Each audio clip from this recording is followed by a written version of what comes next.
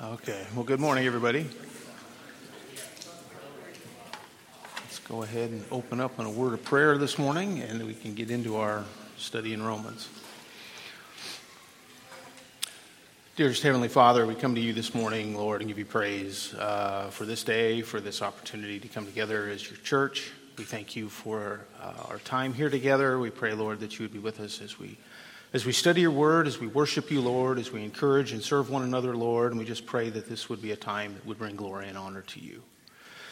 Lord, we thank you for this day that we can celebrate Father's Day. We thank you for the fathers that you've brought into our lives. We thank you, Lord, for the men in this body, Lord, and just pray that you would help us to be men that are glorifying and honoring to you, Lord. Pray that we would be leaders in our homes, leaders in the church, and Lord, that we would just serve you each and every day.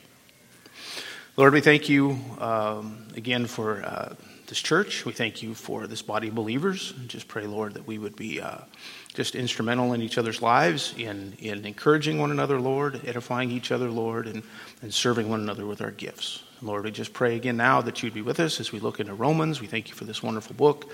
Thank you for the Apostle Paul and the way that you used him mightily in the church in the early days. And Lord, we just thank you for the truth of your word that you brought about through men like Paul.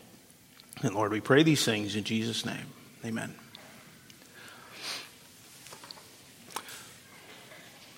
The first chapter of Romans again this morning, if you'll turn there with me.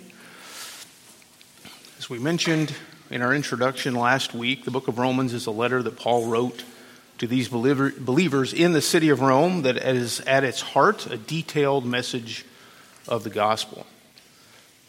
Paul here provides detailed information on the gospel that we don't really find any other place in Scripture, at least not to the depth that we find here. It really completes our understanding of what the gospel is all about. This letter was written in 58 AD, at least 20 to 25 years after the ascension of Christ to heaven. And if we are to correctly understand that some of the elements here in this letter would have been new revelation to the church, that means that some of the information that Paul is revealing here wasn't made available to these believers in Rome for over 20 years.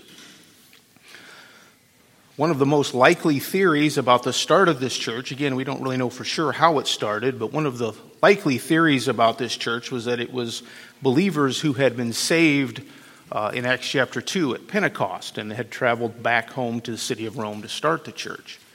Now, I mentioned last time when we talked about that theory had some issues since they would have been Jews coming back to Rome, and Paul makes it clear that this is very much a Gentile church.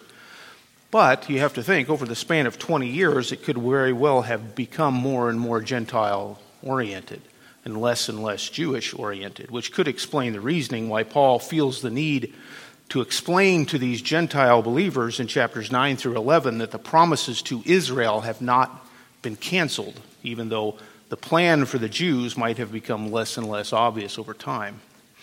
But if this is indeed how the church started without Paul's intervention, and without really any apostolic involvement for so long a time, then it's really quite remarkable that this church had been doing so well and been so faithful on their own for such a long period of time. And we'll see that in some of the remarks that Paul makes to them in our passage this morning. So what we have here in the letter is Paul giving this church more information on the gospel. And we saw last time in the introductory, the salutation, that Paul was writing to a church. He was writing to believers. This was not a letter written to bring them to salvation, but a letter written to people whom Paul was convinced were already saved. We saw in verse 6 that he referred to them as the called of Jesus Christ. And then in verse 7, which verse 7 was really his first direct acknowledgement of them as the audience of his letter, he called them beloved of God and called saints. All of those references were to their salvation, to a people who already belonged to God through a relationship with the Lord Jesus Christ.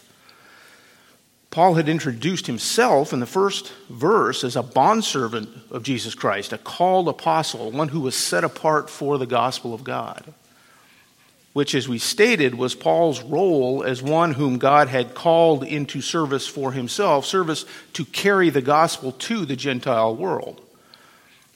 In verses 2 through 6, We had Paul present a mini introduction to the letter as he expounded upon the gospel.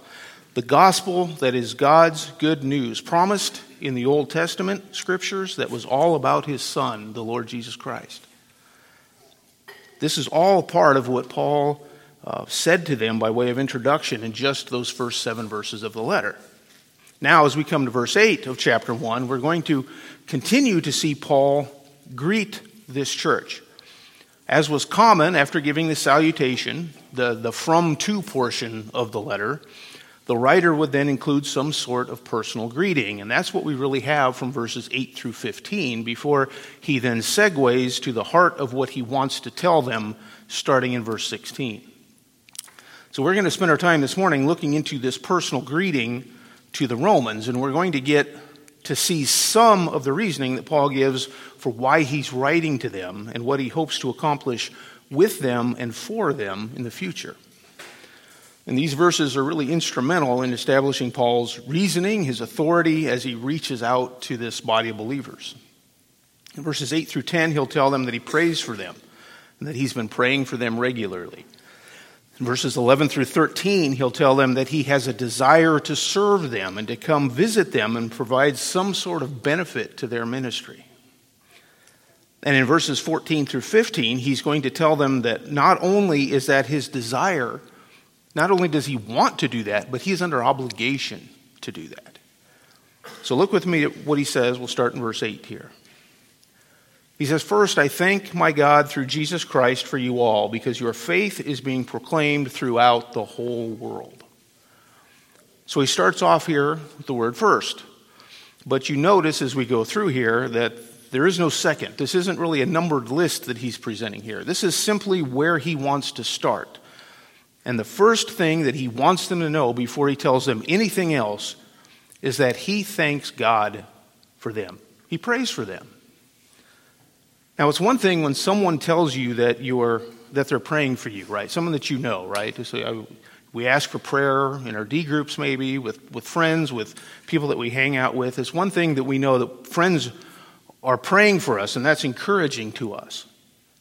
But here is the Apostle Paul, right? No doubt they had heard of Paul. They didn't know him personally. His ministry would have been well known to them, but he didn't know them personally. He had never been to Rome, although he will acknowledge at the end of the letter that there are some people, there's quite a few people in this church that he does know personally. But here is this guy, kind of a big deal in the church, and he's giving thanks for them. He's praying for this church that he's never been to. And that's kind of an encouraging thing. Hearing that someone whom you don't even know is giving thanks to God for you. And that's what Paul tells them here. He says that he's praying to my God. And we note that because we need to keep in mind that praying to God is something personal. It's a personal thing, right? We could say that I thank God, or even I thank our God, but that's not what Paul says here. He says, I thank my God. And we see that personal relationship that he has with God, and we understand that personal relationship, right? Today's Father's Day. Happy Father's Day to all the fathers that are here. But when we think about our fathers, right? I have a brother, right? But okay, when we think about our fathers, I don't think about my brother, but I do in this case. I have a brother, right? There's 2 of us. And yet when I refer to my dad, right, he's really our dad, but when I refer to my dad, I refer to him as my dad, right? That's how I refer to him. I don't really usually say our dad or the dad or my brother's dad. He's my dad. My brother would also say my dad, right? We get that because there's that personal relationship that we have with someone. So with God, for those who belong to him, right, there's that personal thing. We have a personal relationship with him. That's that same way, and that's what Paul's really exhibiting here. He's my God, and that's an important thing for me to keep in mind because there is an intimacy between us as believers and God. Paul will later tell us in the book, when we get to chapter 8, that through the ministry of the indwelling Holy Spirit, the believer is able to cry out to God, Abba, Father, in that same type of intimate and personal way. And that is quite frankly a blessing that the unbeliever does not have. because they have not been adopted into the household of God. They have not come through Jesus Christ. And part of what Paul says next here is an indication of that, where he says, I thank my God through Jesus Christ for you all. And the very reason that we are able to thank God, the very reason that we are able to pray to God at all, is because of Jesus Christ, because of our relationship with Jesus Christ. It is through Jesus Christ that we have access to the Father. That is the only way that a person has access to the Father. What did Jesus tell his disciples in John 14? Verse that we probably all know by heart. I am the way, the truth, and the life. No one comes to the Father but through me. Jesus Christ is the only access to God the Father. The only access. One who tries to come to God any other way can't do that. That includes even in prayer. People in the world want their cake and they want to eat it too, right? I don't exactly know what that phrase means, but it doesn't really make sense to me. But anyway, you get the idea of what I'm saying. They reject God. They reject his gospel. They reject his Son. They want to live their life their own way. They don't want to have anything to do with God in normal day-to-day events, but then something goes wrong in their life. And what do? They get down on their knees and they say something like, oh God, I don't normally do this, but if you exist, please help me. Or they might say, I'll try to be better, I'll try to be nicer to people if you help me just this one time. Well, I'm sorry, but it doesn't work that way. Access to God, prayer included, is only through a saving relationship with Jesus Christ. That is part of his high priestly ministry that made that possible. Paul here is saying that even in his thanks to God for them, he understands that that is made possible through Jesus Christ. And again, this is the power of the gospel, and we talked about that a bit last time, as Jesus was appointed to that saving power at his resurrection, and that power comes through the gospel. And we'll talk about that when we get to verse 16. Okay, so Paul thanks God for them, for all of them. Not just a few of them there that he knew, but as this entire Roman church, he says that he's praying and thanking God for them all. And he says in the last part of the verse, because your faith is being proclaimed throughout the whole world. Now that's a remarkable statement here. The faith of this church is being proclaimed throughout the whole world. Rome was the capital of the world at this time. We know that from our Daniel study, right? When we were studying through Daniel, the great world powers that we talked about, right? At this point in time, Rome was still in charge of the world. Paul here says that their faithfulness has been known throughout the whole world, right? This church was in the center of the capital of the world. And if you stop to think about that, this is a church that wasn't planted by Paul. And again, we don't really know for sure who did plant it. This church hadn't been fully informed about all of the details of the gospel message yet. And we don't know what type of teaching or leadership this church has, right? We don't really know who are the elders, who are the pastors of this church at Rome. We have no idea. And yet, they were living in such a way that their faith was known all over the place, everywhere. They were known for that. Right? Now, that doesn't necessarily mean that every person in the world had this church's name on their lips, but other churches, other believers living in other parts of the world were hearing about these faithful believers in Rome, standing firm in their faith, living for the Lord. And that's quite a commendation. It's no wonder that they had Paul's attention, that Paul had a desire to reach out to this church, to minister to them, and to pray for them, which he did on a constant basis. Look what he says here in verse 9. He says, for God, whom I serve in my spirit in the preaching of the gospel of his Son, is my witness as to how unceasingly I make mention of you, always in my prayers making request, if perhaps now, at last, by the will of God, I may succeed in coming to you. What's Paul doing? Paul's praying for them a lot, right? You get the idea here that he prays for this church a lot. We already saw that he's thankful for them, right, in verse 8. Here we see the frequency, unceasingly, always in my prayers. This doesn't mean that he never does anything other than pray for them. I get the feeling that Paul spent a lot of time in prayer. But it means that they are frequently on his mind. Whenever he prays, he remembers to pray for the Romans. This is a church that he remembers to pray for. He's faithful in remembering to pray for them. And this is unusual for Paul. He says this a lot in his letters. In a lot of his letters, he says this to these churches. To the church at Philippi, he says in Philippians 1:4, always offering prayer with joy in my every prayer for you all. Church at Ephesus, he says, do not cease giving thanks for you while making mention of you in my prayers.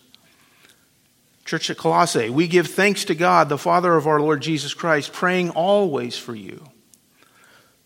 To the Corinthian church, he said, I thank my God always concerning you for the grace of God which was given you in Christ Jesus. To the church at Thessalonica, he says, we give thanks to God always for all of you, making mention of you in our prayers.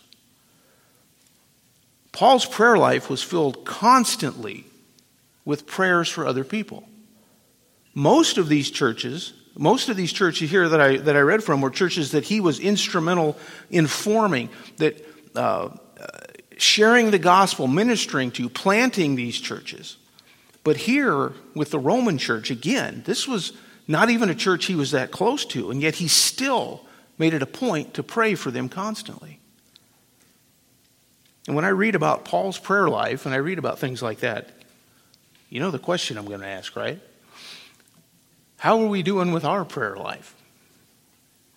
How are we with praying for just those here in our own church? Not even other churches and people in other places, but how are we with praying for people in our own church?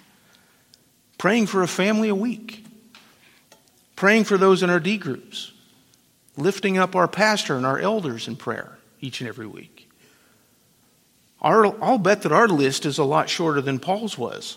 How are we doing with constant, unceasing, always type of prayers?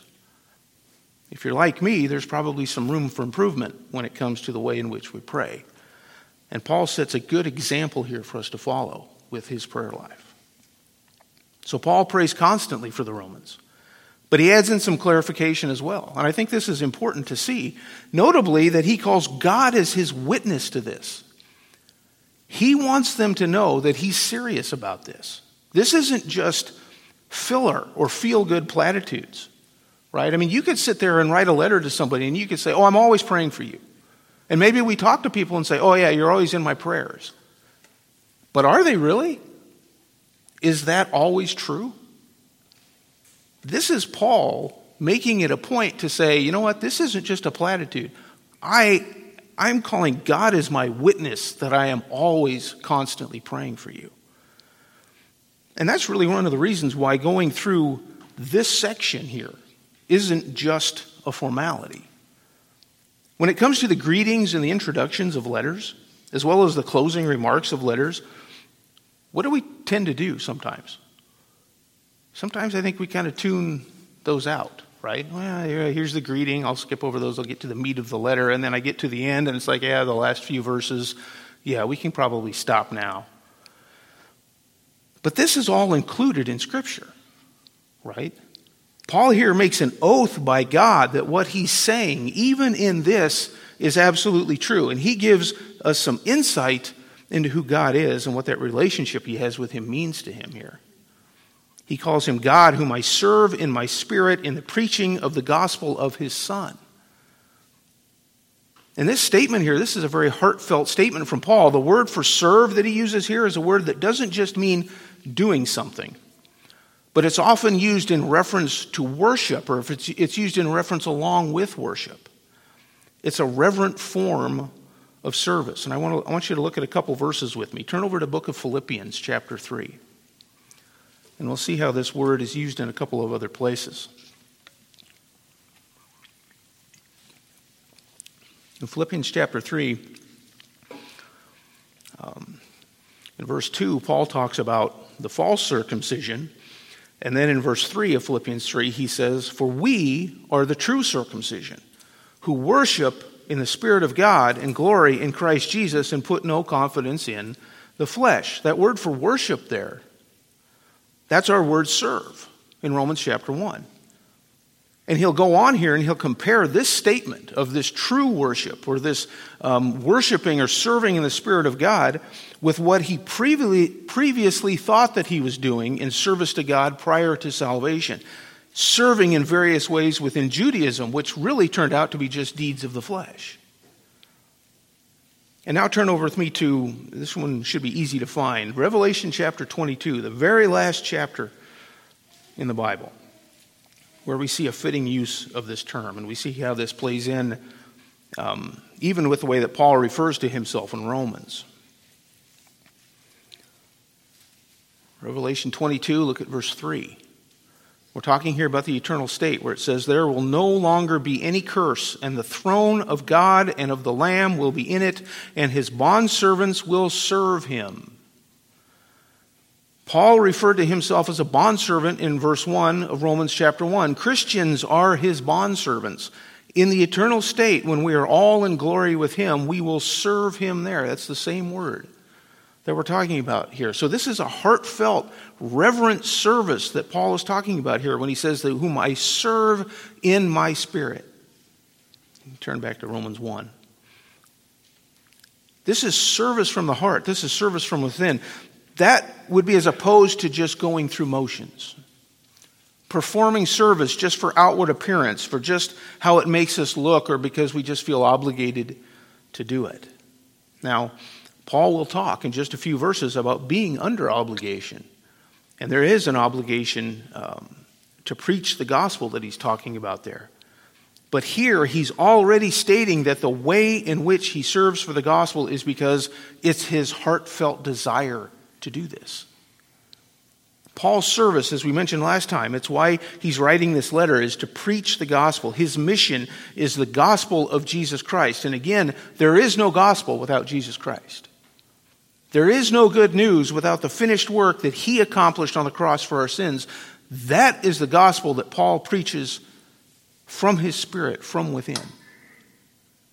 He will talk to the Colossians about this in Colossians chapter 3. I'll just read this one for time. In Colossians 3, verse 17, he says, "Whatever you do in word or deed, do all in the name of the Lord Jesus Christ, giving thanks through him to God the Father." And we saw last time in our study that we were bought with a price. We no longer belong to us, we belong to the Lord. But it's so much more than just going through the motions of service because we have to. It's doing what we do for the Lord in the name of the Son, thankfully to the Father. Again, just like we saw in Romans chapter 1, verse 8, giving thanks to the Father through the Son. It's because as Christians, we want to serve our Lord. So then down in verse 23 of Colossians 3, he says, "Whatever you do, do your work heartily, as for the Lord rather than for men." What we do, whatever we do, we are to do it heartily. And that's the same internal desire that we are to have. We are serving the one true living God. We are serving the Lord of all creation. We give him praise. To him alone belongs all the glory. And that is the perspective that Paul had, the perspective that we should have as his children, as his bondservants. Back in Romans 1, that's right, you stayed in Romans 1, I went to Colossians 3. But back in Romans 1, we see at the end of verse 10, as Paul is praying for them, that one of the things for which he's praying concerning them is that he might visit them. He says, "By the will of God," he says, "I may succeed in coming to you." And this is what's going to take us into the next set of verses. He has the desire to visit this church at Rome, to come and to minister to them in person. Now, why hasn't he visited them already? What's kept him from coming? Well, he gives us some insight to this later on in the letter. And we're going to look at that now. Turn back to Romans chapter 15. He's going to tell them this at the end of the letter. But we're not going to wait that long. We don't have to wait that long. We can go to it now. But if you turn back to Romans 15, in verse 16 of Romans 15, he talks about being the apostle to the Gentiles, and we mentioned that last time. He continues on with his ministry to the Gentiles down into verse 19, talking about bringing that obedience of faith to the Gentiles, preaching the gospel in various places. But he says at the end of verse 19, he says, so that from Jerusalem and round about as far as Illyricum, I have fully preached the gospel of Christ. And thus I aspired to preach the gospel, not where Christ was already named, so that I would not build on another man's foundation. But as it is written, they who had no news of him shall see, and they who have not heard shall understand. So Paul's ministry in spreading the gospel was for what purpose? It was to see people getting saved, right? He was going to the lost, to take the gospel to places that had not heard it before, to the unsaved. His duty was to bring about the obedience of faith among the Gentiles, not just visiting places where the gospel had already been preached, not just visiting churches filled with believers to visit churches, and not to preach in places where other men had planted churches, building on their foundation. And so he says then in verse 22, for this reason, I have often been prevented from coming to you. But now, with no further place for me in these regions, and since I have had for many years a longing to come to you. He has wanted to come to Rome for many years, often over the course of many years, he says. But what was the issue? The church at Rome was already saved, right? They were already an established church.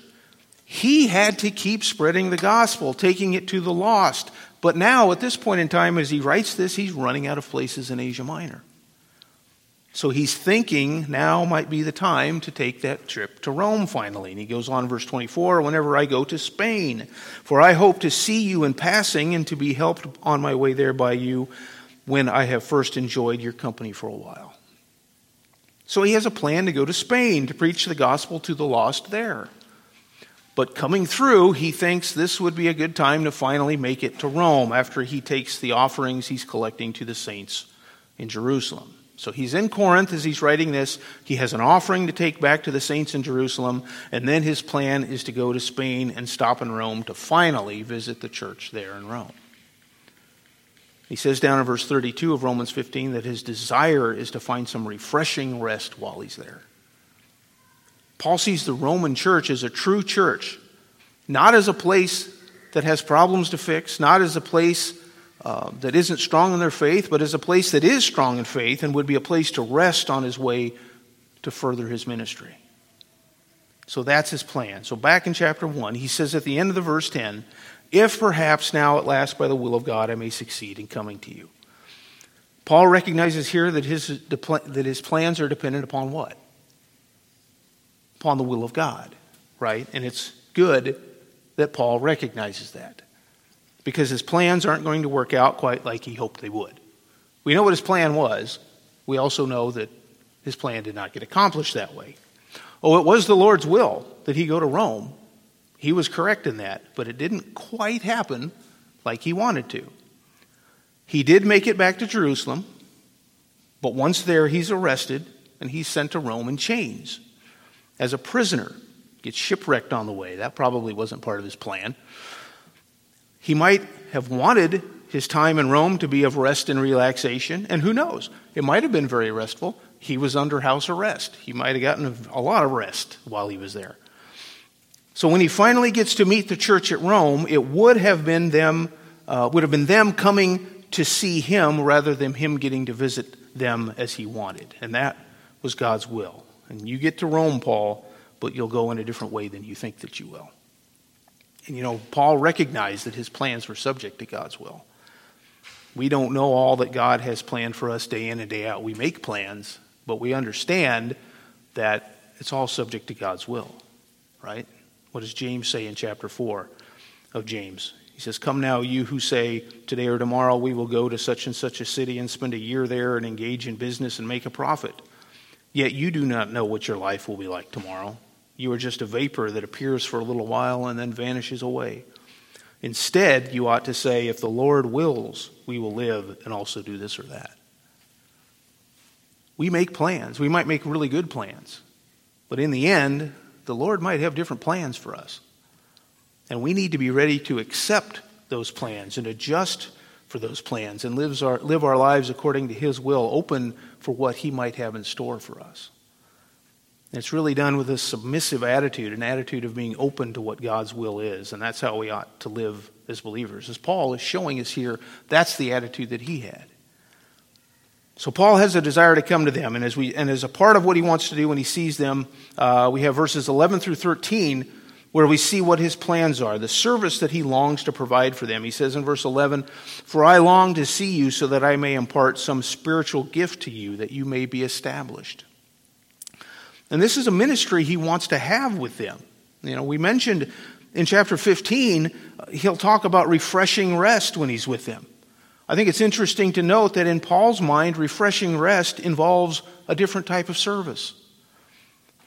Paul's desire to come to Rome, he desires to come to Rome so that he might serve them in some way, provide them with some type of gift. He doesn't come and say, "I'm just going to come and leech off you for a few weeks." He wants to serve them when he's there. Now he says, "I may impart some spiritual gift to you."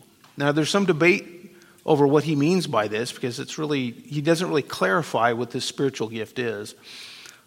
It could be that he's talking about some type of apostolic authority that he has to actually bestow spiritual gifts within the church. Maybe in the early church, during the time of transition from the start of the church to the church being fully established. This may have been part of the apostolic ministry, imparting gifts so that they could function independently prior to the completion of Scripture. Normally, that's not how gifts work. Today, they most definitely do not work that way. We receive our gifts from the Spirit, I would say, at the time that we're saved. But in Paul's second letter to Timothy, he reminds Timothy to kindle afresh the gift that was given to him through the laying on of Paul's hands. He says, possibly indicating a similar situation there. So it could be that. Or it could just be that Paul is making reference to some spiritual benefit that he could provide them through his ministry. And particularly, what he will bring to them is a clearer picture of the gospel. Information that they might not yet have, or that they don't yet have all the details of. Paul was an apostle, and as an apostle, he was given direct revelation from God. As Paul writes this letter to the Romans, direct revelation has not yet ceased. Apostles and prophets were still active in the church at that time. They're not active today, but they were at that time. So Paul may be telling them that as an apostle, he would be coming to minister to them and bring them further revelation from God, that you may be established, a word that means to be strengthened, that they would become even stronger in their walk with the Lord. They were already known for their faith, but that doesn't mean that they didn't have room for more growth, for more encouragement, for more exhortation, for more teaching. It's when believers get to the point in their life when they think, you know what, I know all that I need to know. I have served all that I need to serve. I don't need anyone to affirm what I'm doing, tell me that I need to do something new, try to teach me something from this book or that. I've studied through them all. Oh, I know those books backwards and forwards. I don't need to attend another study on that book.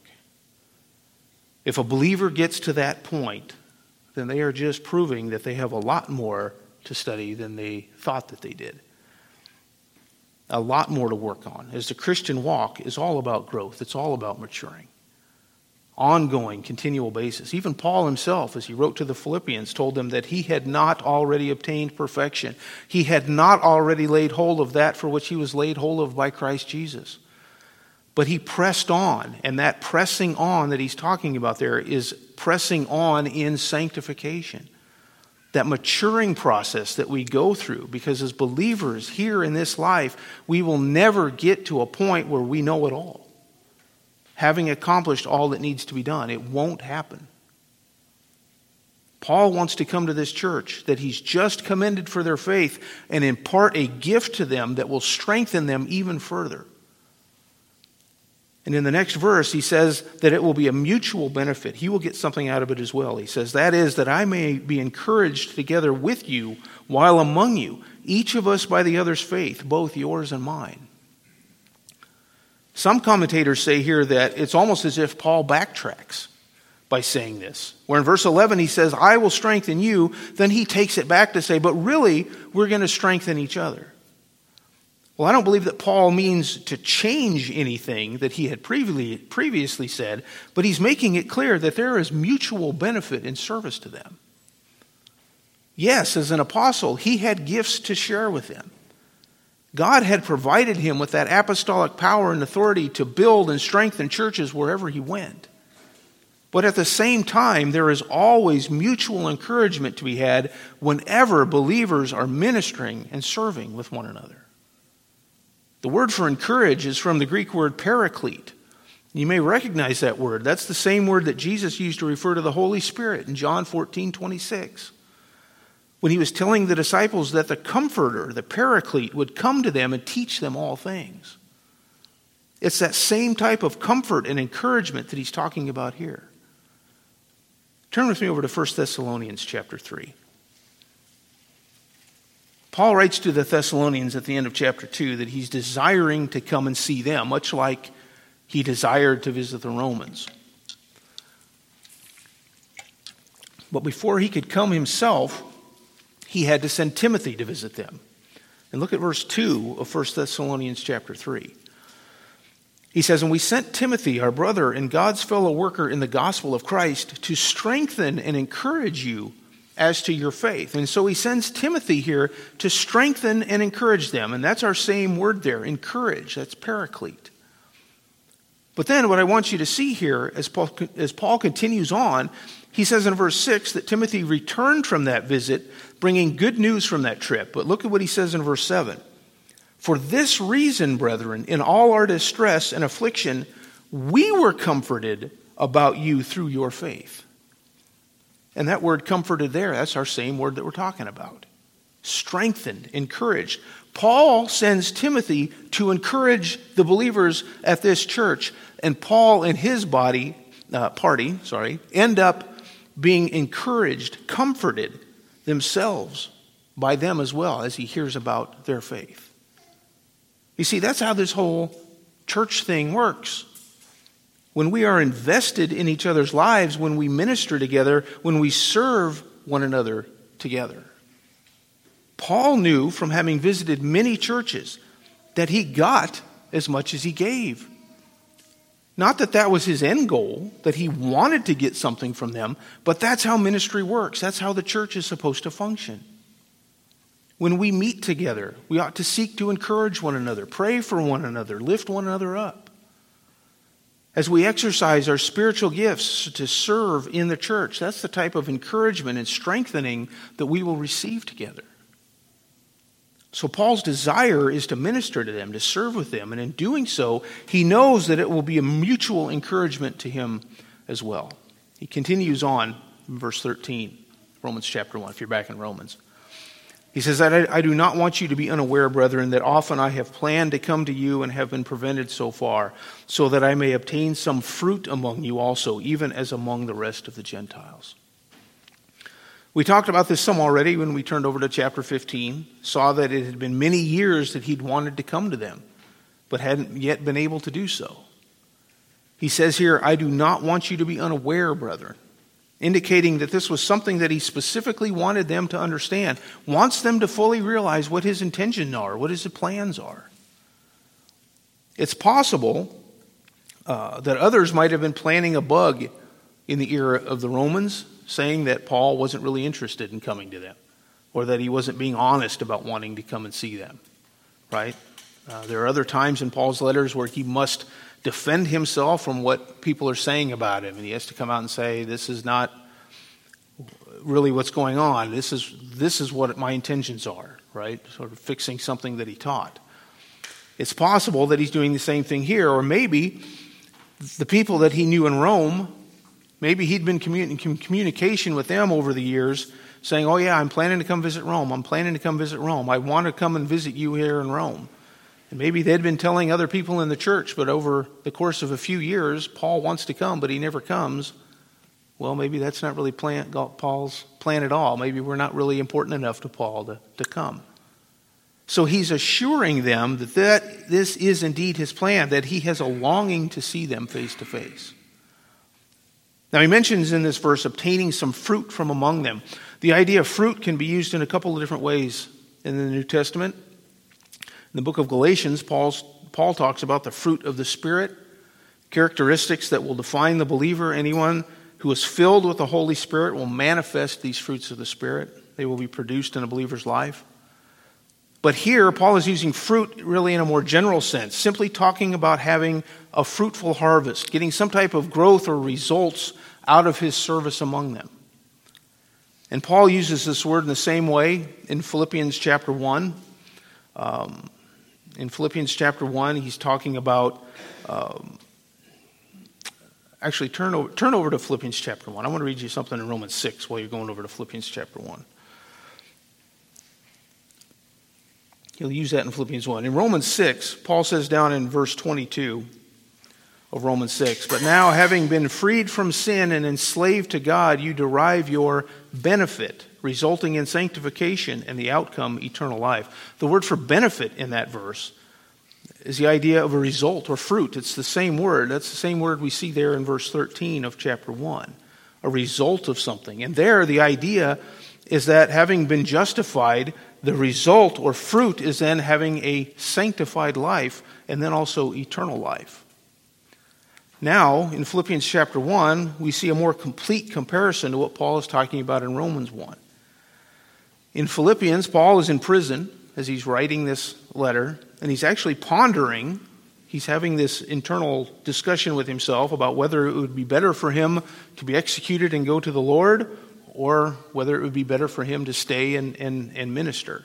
He says in verse 21 of Philippians 1, "For to me to live is Christ, and to die is gain." To live is service for the Lord. To die would be to go to the presence of the Lord. But look at what he says in verse 22. He says, "But if I am to live on in the flesh, this will mean fruitful labor for me, and I do not know which to choose." So here's his point.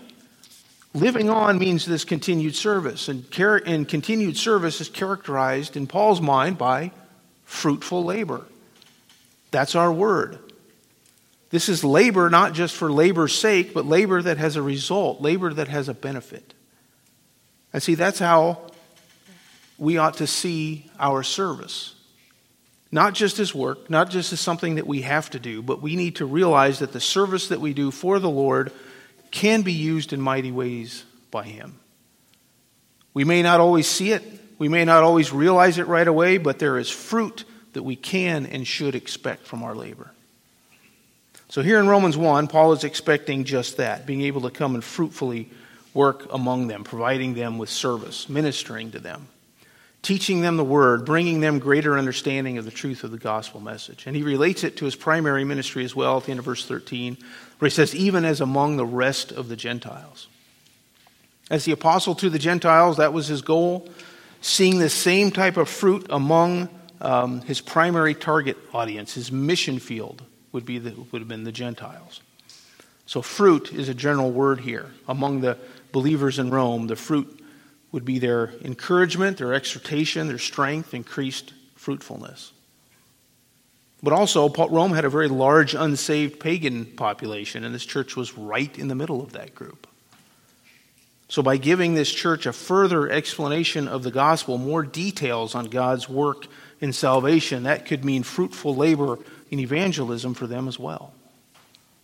Either directly through Paul's ministry or by his teaching to this Roman church to be able to go out and spread the gospel on their own. And we know, having already stated, Paul isn't going to be able to get out much in Rome when he's there. Paul's not going to be able to hit the streets in Rome and evangelize people, or he's going to be sitting in chains. He's not going to be able to go to synagogues or temples or really any other places where large groups might be gathered to hear the word. That work is going to have to end up being done by those to whom he has encouraged and taught to do it. So there's going to definitely be a passing of the torch when it comes to evangelizing the Gentiles in Rome. And we could say that we're a part of that passing of the torch as well, because what do? We study God's word. We know the gospel through the ministry of men like Paul and Peter and others, men that have written the word down, that God has inspired to give us the word. And we take it and we study it and we teach it and we go out and evangelize based on the word given to us through those men. So that's what we do. That torch has been passed. Okay, so he wants to visit them as part of his ministry to Gentiles. Now in verses 14 and 15, he's going to expound on that service to them and talk about how it's more than just a desire. It is a desire. It is something that he wants to do, but it's really more than a desire. It's an obligation that he has. And he starts off in verse 14 by saying, I am under obligation. And the word means to be a debtor, to owe something to someone. So he says, I am under obligation both to Greeks and to barbarians, both to the wise and to the foolish. And this is an interesting perspective that Paul has here, one that quite frankly many today might not have. You know, people today might say, oh, well, I want to come serve you, I want to minister with you, I want to make sure that I provide some benefit to you in some way. People might say that. That might be their attitude. That might be what they tell people in a letter or an email or a text that they're going to come talk to them. But then on the inside, what's their real motivation? I mean, Paul's motivation could have been something like, I'm Paul. I'm that famous guy you've heard about. I'm that guy out there putting my neck on the line for the church every day. I deserve a little respect. I deserve a little recognition. Every place I visit, I increase my visibility in my fan base. But that's not Paul's viewpoint at all. He goes completely in the other direction. He says, I come to you because I'm indebted to you. I have no choice. This is what I am supposed to do. Again, this is what I was called to do. The Lord saved him for this very purpose. He mentions some different groups of people here.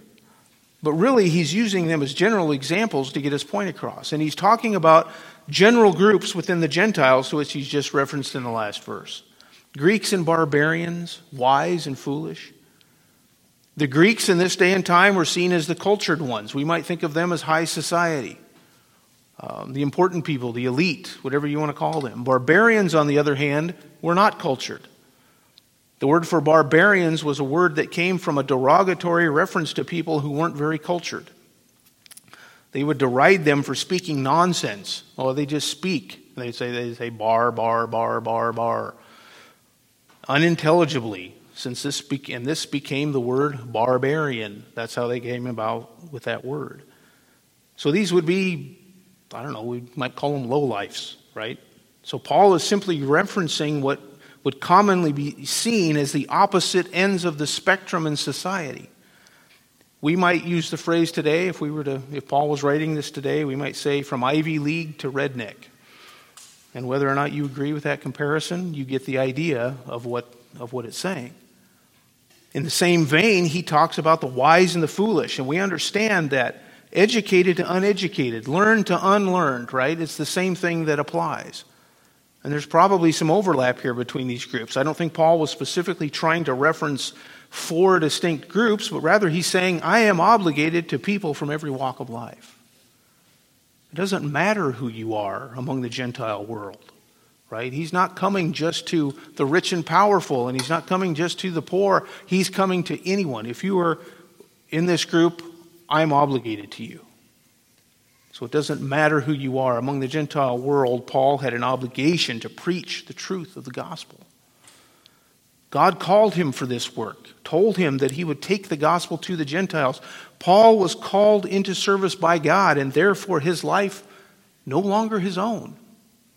He was no longer the one calling the shots in his own life. That had been given over to God when he was called to salvation on the road to Damascus. So here he is preparing them with the right perspective on his ministry, because that's what he was. And what does he do? And what does this do for us? It gives us perspective as well. We're no different from Paul in this regard. Was I saved on the road to Damascus, blinded and told to take the gospel before kings? No, that's not my testimony. I imagine your testimony isn't quite the same as that either. But it wasn't any less life-changing. Everyone who has ever been saved has been transformed, made into a new creature through their saving relationship with Jesus Christ. And we have been transferred from the domain of darkness to the kingdom of his Son, it tells us in Colossians. We now owe a debt to him, and as a result of that, we are indebted to serve him, same as Paul was. We're still indebted.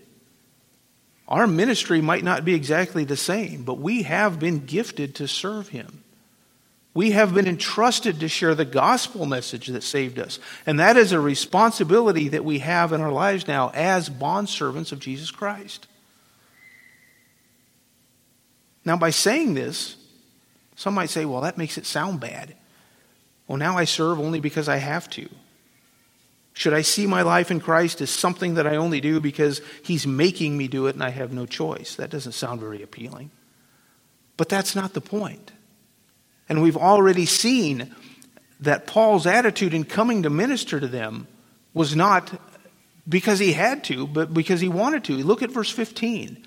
He says, for my part, I am eager to preach the gospel to you also who are in Rome. He says here that he's eager to do this. Back in verse 11, he said that he longed to see them. Back in verse 9, he said that he was serving God in his spirit. That heartfelt service. Even though he was obligated, there was still a desire for his ministry. There was a heartfelt longing that he had for this work. And that was all because he was serving his Lord. It's important for us to realize that although we love the Lord and we want to serve him, we want to serve in the church and we want to share the gospel, there is also an obligation that we have to do so. Why is that important to realize? Because we realize that when things get tough or when they get less appealing, or maybe when our plans for things don't work out the way that we expect them to, that doesn't give us license to stop doing what it is that we were called to do. We're in this for the long haul. People might say, well, I'd serve in the church, but I just can't find anything that works in my schedule. I'm not fond, maybe they say, I would serve in that ministry, but that guy's there, and I'm not really fond of that guy. So I'm just going to stop. I'm not going to do that. Or maybe we come in and we say, I do one thing. I serve in this area. In my last church, I served in this one area, and they don't have that ministry here. So I'm just going to sit back and I'm not going to do anything because they don't have my area. We all have gifts to use in the church, and we all have an obligation to serve in the church. And you put those two things together, and no one has an excuse to not be serving in the church. Conditions do not have to be ideal to utilize the gifts that we've been given. I mean, look at Paul. He says here he's under obligation, but he's also eager to preach the gospel to them. When he gets to Rome, he's going to be in prison. What does he do in prison? Oh, he just sits there and feels sorry for himself. No, Paul doesn't just sit there and feel sorry for himself. Even in prison, he writes 4 of the letters that we have in the New Testament. Ephesians, Philippians, Colossians, Philemon. And even right before he's put to death during his second imprisonment, that's right, he goes back to prison again. He writes to encourage and challenge Timothy in his second letter to Timothy. Paul understands his obligation to the Lord and to those in the church, and he desires to fulfill his obligation to them and preach to them the gospel. This is going to set us up for the rest of the letter. And in the following verses, we really have the segue between his greeting to them, his stated desire to bring the gospel to them, and the rest of the letter where he presents the gospel. And we'll plan on taking a look at that segue in our lesson next week. Why does Paul want to preach the gospel to an already functioning and faithful church? I can't help but ask that question. I think that's a question that we need to ask. He sends the gospel to this church that's already functioning. If they are saved, and we already know that he's convinced that they are, then why does he want to come and present the gospel? And why does he write the longest letter to any church with a clear-cut gospel presentation if they are already saved and functioning, faithful, their faith known throughout the world? Well, I mentioned earlier, we don't know when these believers were saved. Maybe at Pentecost, maybe 20 years earlier. The apostles had been active since that time. There had been more revelation given since then. There might be more truth that had been revealed that they had not been thoroughly taught yet. There are details here in the letter to the Romans that aren't found with the same type of clarity in other books. And Romans provides that to us, and Paul's providing that to them. He wanted to come and minister and preach this. And here he writes out a letter detailing it to them as well, providing further revelation than what they had previously had before. Maybe Paul's intention was to write this letter, and then when he came, he could explain it to them, teach it to them. But even more than that, and really that's why we study Romans today as well. First and foremost, it's God's Word. So we take in and study every facet of God's Word as His children, because it's a revelation of God. But even more than that, we have truths that pertain to the gospel that we just don't find anywhere else. There's more information here. And so as we move through this letter, that detail will be brought out as we get into it. And we will learn more and more about exactly what God's plan of salvation entails for anyone who would put their faith and trust in His finished work of His Son. Let's close in a word of prayer this morning. Dear Heavenly Father, we come to you, Lord. We just give you praise for, again, this opportunity to be in your word. We thank you for the book of Romans. We thank you for the Apostle Paul. We thank you, Lord, for this letter that he wrote to this church so many years ago. We thank you, Lord, for its impact and its influence on the church through the years. And we pray, Lord, that it would impact and influence us as well as we study through it. We thank you, Lord, for your plan of salvation. We thank you for Jesus Christ coming to this earth to die on the cross for our sins and rising on the third day. We thank you and we praise you for that, Lord. We thank you that we can put our faith and trust in that for our salvation, and that we could have that access to you, Lord, through your Son. We thank you for just everything that you've given us in our lives. We thank you, Lord, for this church. We thank you for our time here together. And we pray, Lord, that you would help us to just minister to one another this morning, serve one another. Help us, Lord, to encourage and edify each other, Lord, with our gifts. And we pray, Lord, that you would be glorified and honored by all that we do. And Lord, we pray these things in Jesus' name. Amen.